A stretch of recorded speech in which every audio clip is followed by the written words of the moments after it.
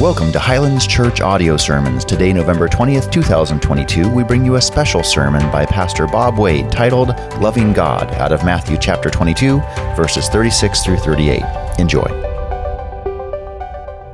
So this morning, we're going to be honing in on simply loving God. According to Jesus, this is the single most important command for you to do that there is to love Him. Let me say that one more time because I don't want you to miss it. It's not just words.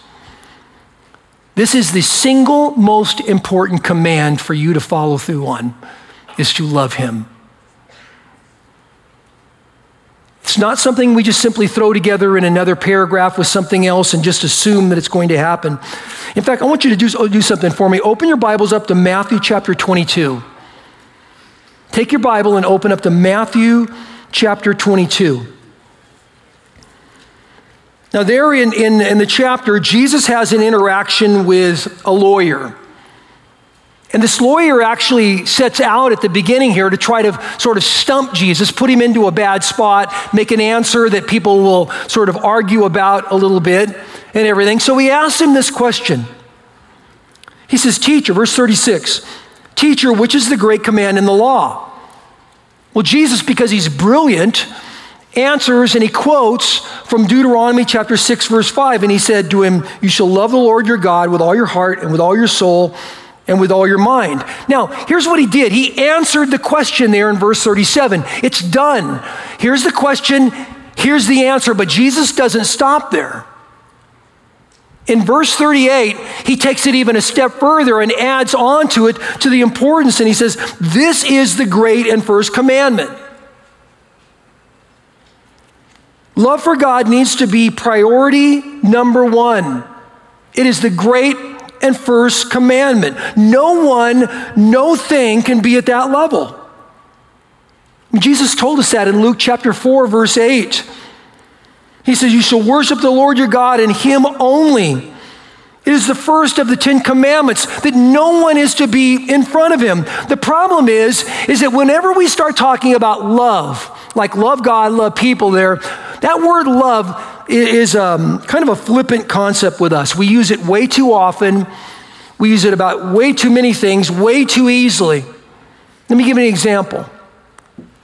If I said I love the Lord, I think most of you would go, "Yeah, amen. All right, that's good. That's the way it should be, right?" I love my wife. "Oh yeah, good. We like that. That's really good." I love my kids and my grandkids, my parents. Yep. All those things are good. But the whole idea of love can go progressively shallower really fast. For example, if I stop and go, "I love the beach," all of you would go, "Yeah, that's great. Who doesn't love the beach?" But is that on the same level as loving God? I love baseball. I mean, I do. I know some of you are going, "Well, it's slow." Well, I don't care. I like slow. Okay. I love bacon. If you can't say amen to that, seriously, you need a transplant of your taste buds, okay? But it gets even shallower than that. It doesn't take very long. I mean, I can get in my car and drive out, and if I see a Popeyes, I'm going, "Man, I'd like to have one of those chicken sandwiches." Right? I love a chicken sandwich. You know, I love rock candy. It's just sugar. I mean, it cannot possibly be on the same level, me saying those things, as I say love my wife or I love who God is. And yet we don't have another word for that. We tend to seemingly prioritize everything the same, and they're not the same. Our love for Jesus should be above everything else. Nothing can be its equal. In fact, turn in your Bibles over to Mark chapter 12. Mark chapter 12. Now in Mark 12:30, Jesus is going to give a very simple phrase that he's going to repeat 4 times. Now the fact that he repeats it tells you it's pretty important. But at the end of it, he's going to use a noun, a different noun each time to describe what he really means when he's talking about loving Him. He says this, "And you shall love the Lord your God with all your heart and with all your soul and with all your mind and with all your strength." In other words, nothing should compare to my love for Him. Nothing. Why? Because it's supernatural. It's not a love you're born with. You didn't come out of the hospital with that love, but it is a love you were born again with. Love for God is a part of our spiritual birth. Jesus told us that in 1 John chapter 4. He said, "Beloved, let us love one another, for love is from God, and whoever loves has been born of God and knows God." And so love for him is supposed to be my priority. It should be your priority. My fear, though, this morning is that you will just simply stop it in a very nice way. You'll shake your head. Yep, that's really the case, but it will not have an effect at all on your passion or your desire to really love God. And it should. Listen to the things here he says in Matthew chapter 12. First of all, he says we are to love God with all of your heart. The heart here is the center of our emotions. You know, emotions, whether you know this or not, push us. That's what that word means. To emote is to move you. So like if you're driving along, somebody cuts you off, you get angry, your emotions rise up, it moves you towards anger. In this case, we're to love God with all of our hearts. In other words, that emotion should move me to love Jesus more. I cannot be half-hearted here spiritually. It cannot be, I just like God. Or, you know, the kids are a certain age. I think maybe we should just start coming to church and just, you know, kind of check God out, you know, and be respectful to God. You know, I kind of think he's cool. No. I am to love him with an undivided heart. Now, why does he say with all your heart?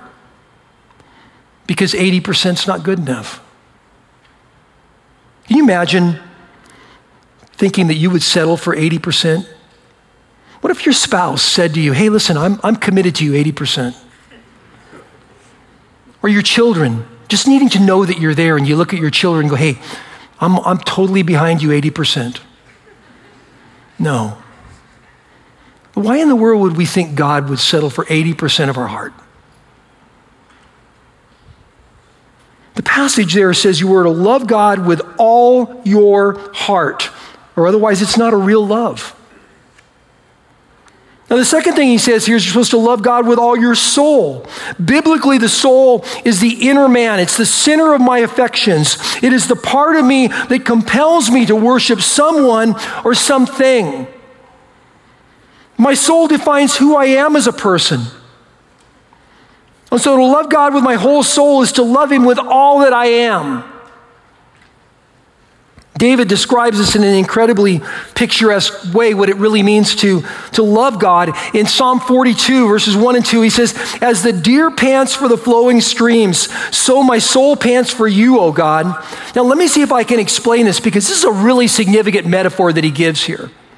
Really important picture. How many of you like to hunt? Any hunters here? Okay, few hunters here. Okay, for the rest of you, do you like animal shows at all? Okay, well then you better pay attention, because you're going to need my help on this one, okay? Here's the thing. The reason why this is such a powerful picture here is because for the deer to go down to the water's edge makes it vulnerable. You see, that's where the predators are at. The deer knows that. The predators know that. That's where they die, right there. And the picture here that he gives is this deer that needs a drink so badly, wants a drink so badly that it's literally panting. It's breathing hard. It's got this anxiety, a nervousness almost about it, that it just has to have this drink. And so it risks going through the predators to get down to the water to get that drink. And the truth is, it does that every single day. David says, just like that deer does, he goes, that's the way I am with God. You know, people have asked me in the past, why do you think David was considered a man after God's own heart after that whole Bathsheba thing? Yeah, he made a mistake and he repented, but you know the truth about David is he loved Jesus so badly he had to be with him. That's the way we're supposed to be. Every single day, it's like a panting inside of us. I have to have him. Now, I think God wants that from us. To love God with all your soul is to long for him more than you long for anything else.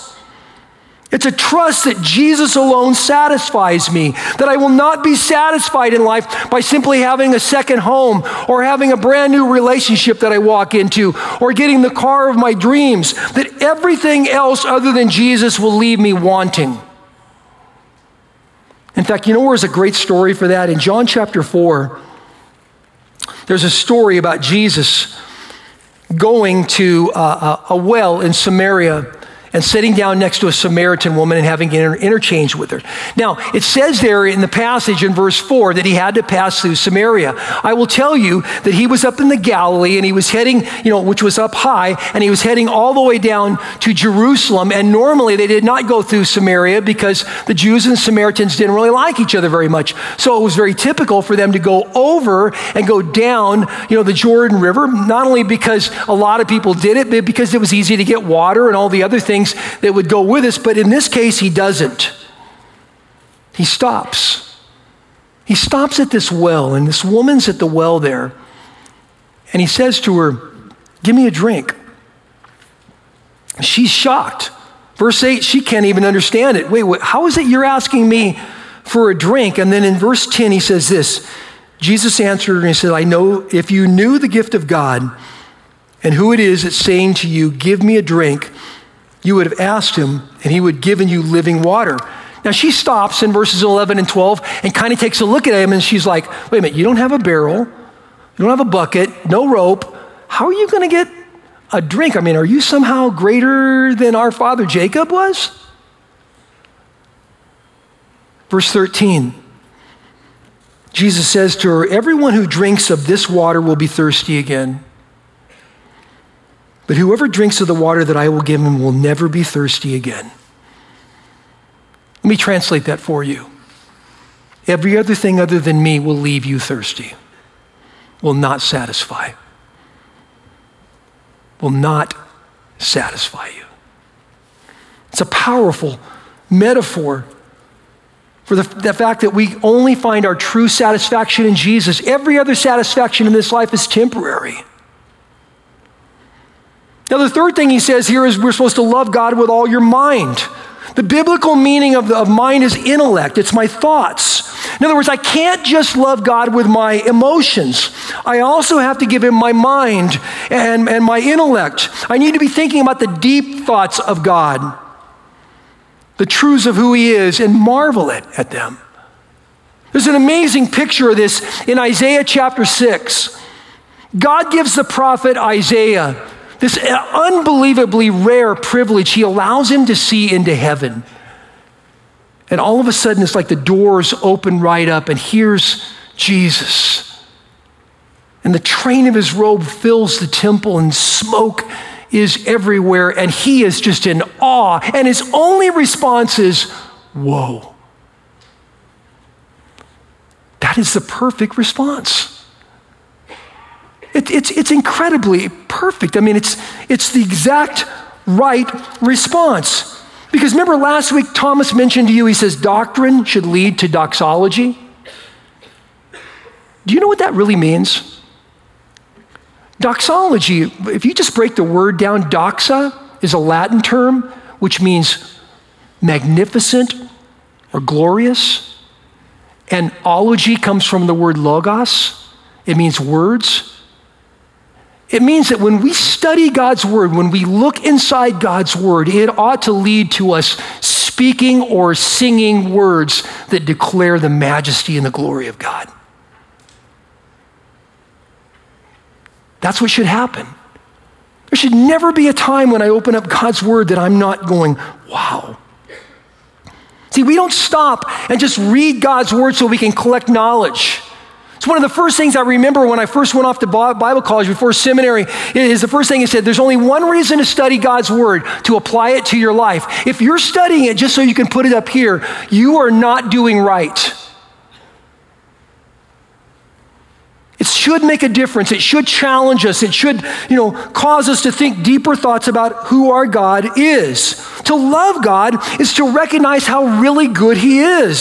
Psalm 34:8 tells us, oh, taste and see that the Lord is good. That's what happens when we get into the Word. To know God is to love Him. And to love Him is to worship Him. The fourth thing he says here is love God with all your strength. To love with our strength is to love with our actions. It's what we do. It's how we live. It's what we spend our time on, our energy on, our finance, all those things on. Loving God with all your strength is not a passive thing.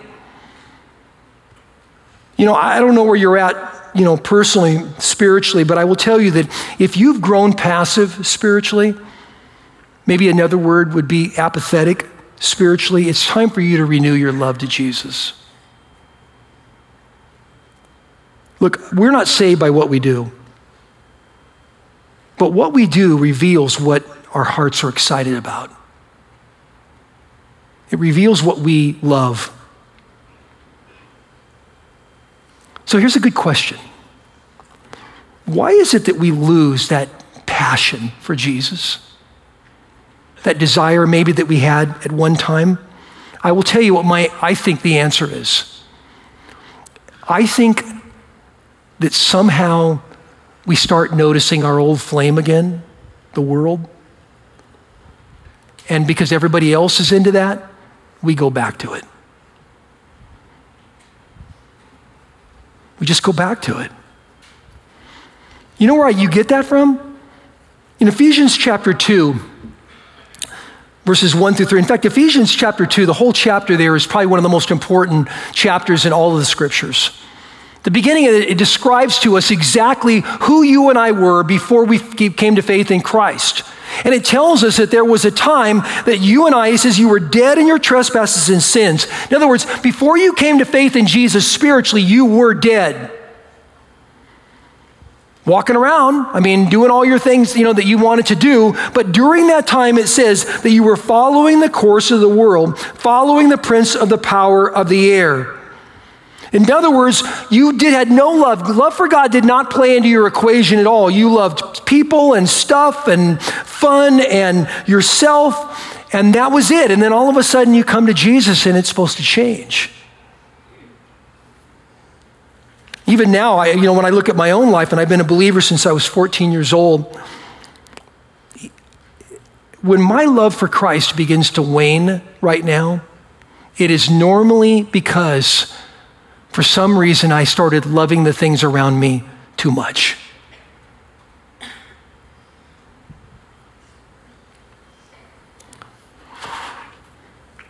When God, in His mercy, drew me to Himself at 14, I heard the gospel, I responded. He implanted His Holy Spirit inside of me to lead me, to help me walk and live this life to honor Him. It's a transforming thing. I'm called now not to love the world. John, the apostle, told us the same thing in 1 John 2:15, do not love the world. And yet it's so easy for us to do. Blaise Pascal, who was a scientist and an artist and everything, he once said that, that we were all created with this God-shaped void in our lives that only God Himself can fill, and yet we tend to try to fill it with everything else. I'll just be happy if I have the right, relationship here on earth, or if I have the right job, or I live in the right area, or, I make this certain amount of money so I can go do these things. I'm going to be happy, and those things are not going to provide satisfaction to you because you'll always want something else. To love God is to stop trying to fill my soul with that which doesn't satisfy and find my satisfaction in Him. Love for Jesus is more than simply saying, I love you in a song once a week. It's not missing my opportunities. Sometimes I express my love in words and prayer. Sometimes it's singing as we do when we come together jointly like that. Other times it's maybe simply stopping and listening to the Lord and reflecting on really what He has to say and who He is, like Martha's sister Mary did in Luke chapter 10, when she sat at Jesus' feet and just listened.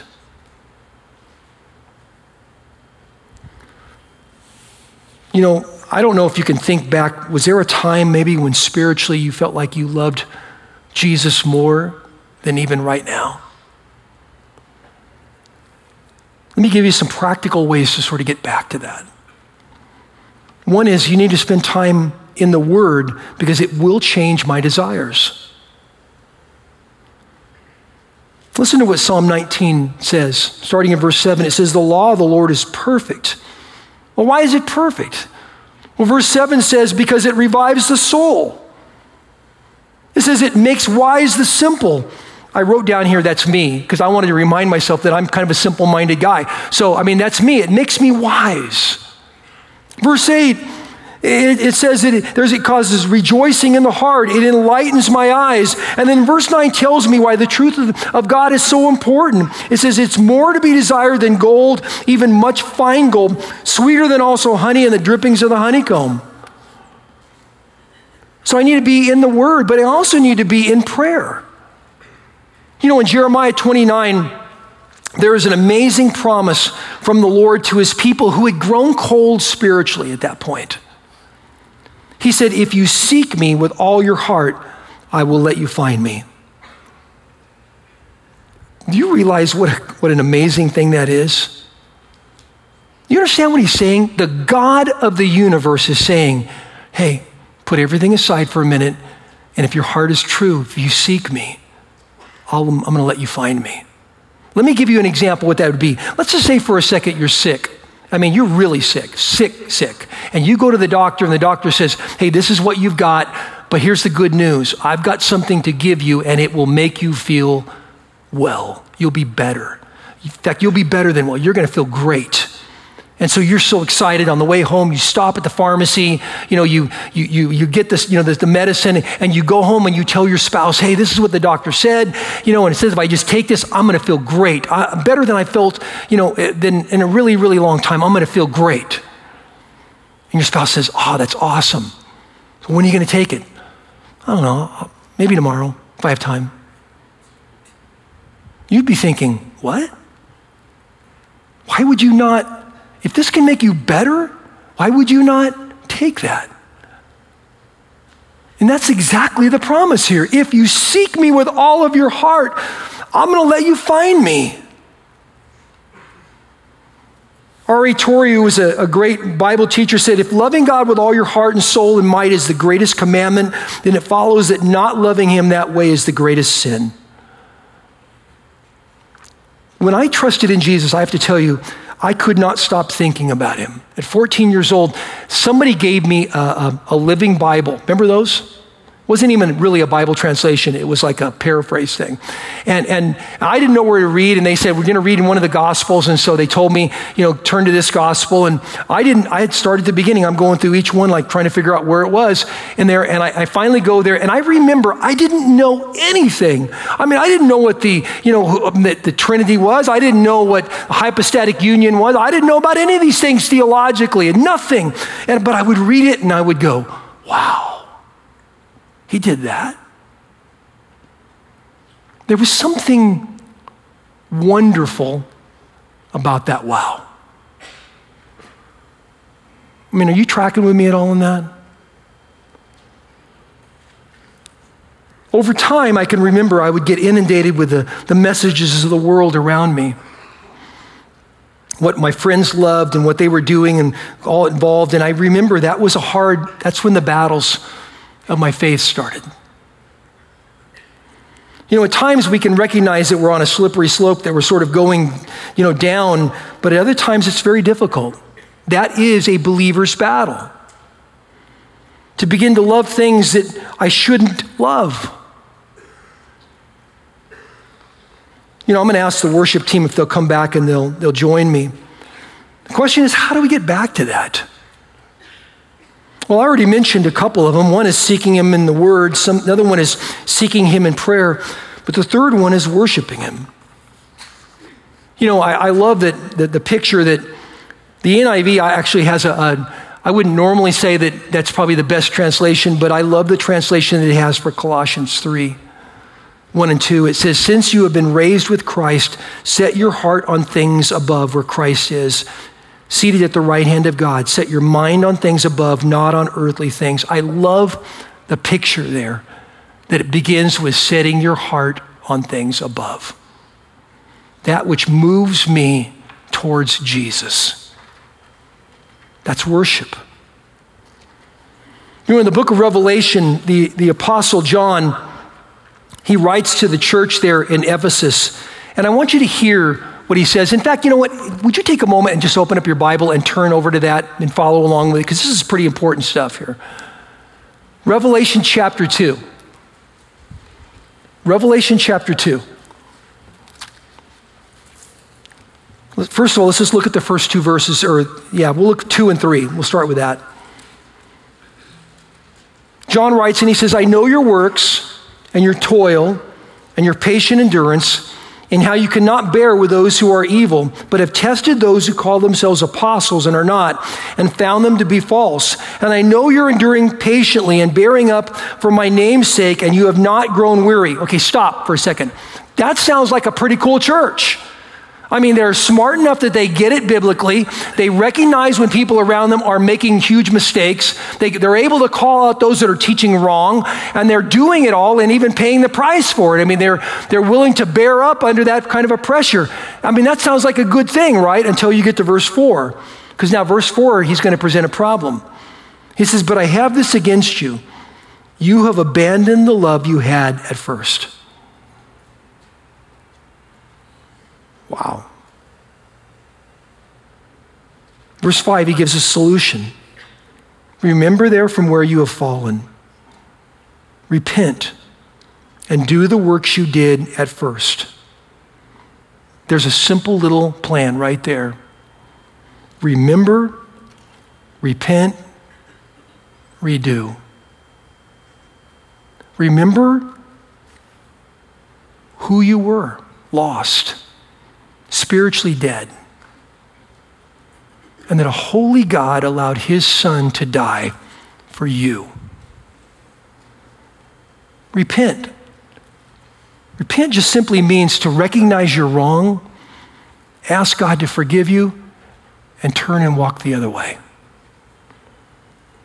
Redo.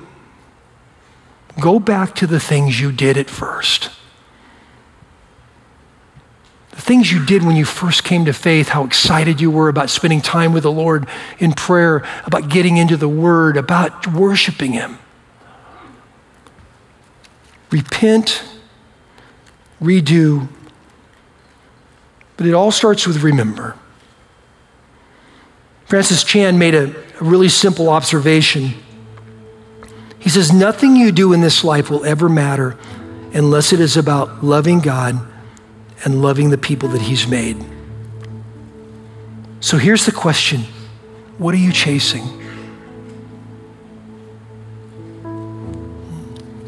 Because if it's anything other than Jesus, I will tell you it will not satisfy you. And if you're not seeking him, then you're not seeing him for who he really is, which means you're not worshiping him the way he really deserves. Right doctrine, true teaching ought to lead to doxology, the realization that he is marvelous and wonderful and magnificent and glorious. And I'm going to say those things with my words and in song. It's time for us to come back to that. So I'm just going to give you a moment right where you're at. Would you take a moment? Would you get right with God on this? If the loves of your lives have gotten out of order, he needs to go back to number one. Would you take a moment right where you're at and do that?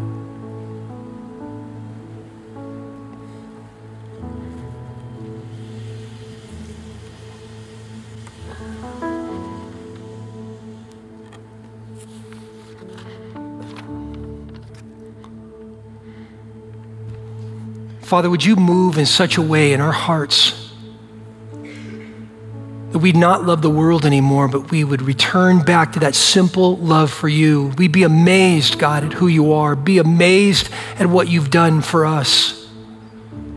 and we'd take you up on your offer, God, that we would seek you out. Lord, that's what we want. We love you, Lord. Lord, do a mighty thing in our hearts, Lord, in Jesus' name, amen. This week, I want to challenge you to do 3 things. 3 things every single day. Would you just stop and spend some time in prayer with the Lord? The promise is if you'll seek him, he will let you find him. Secondly, will you open up the word and get a glimpse of who he is and be amazed? Just be amazed at his goodness. Thirdly, would you stop and put your hearts on things above and just worship him? Don't wait till next Sunday.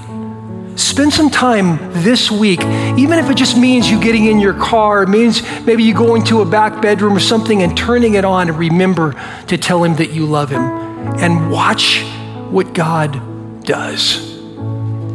There's going to be a group of people that are going to be down here. They'd love to be able to pray with you, pray for you. If you'd like that, please come. But this week, tell God how much you love him and watch him love you back. Love you all. God bless you.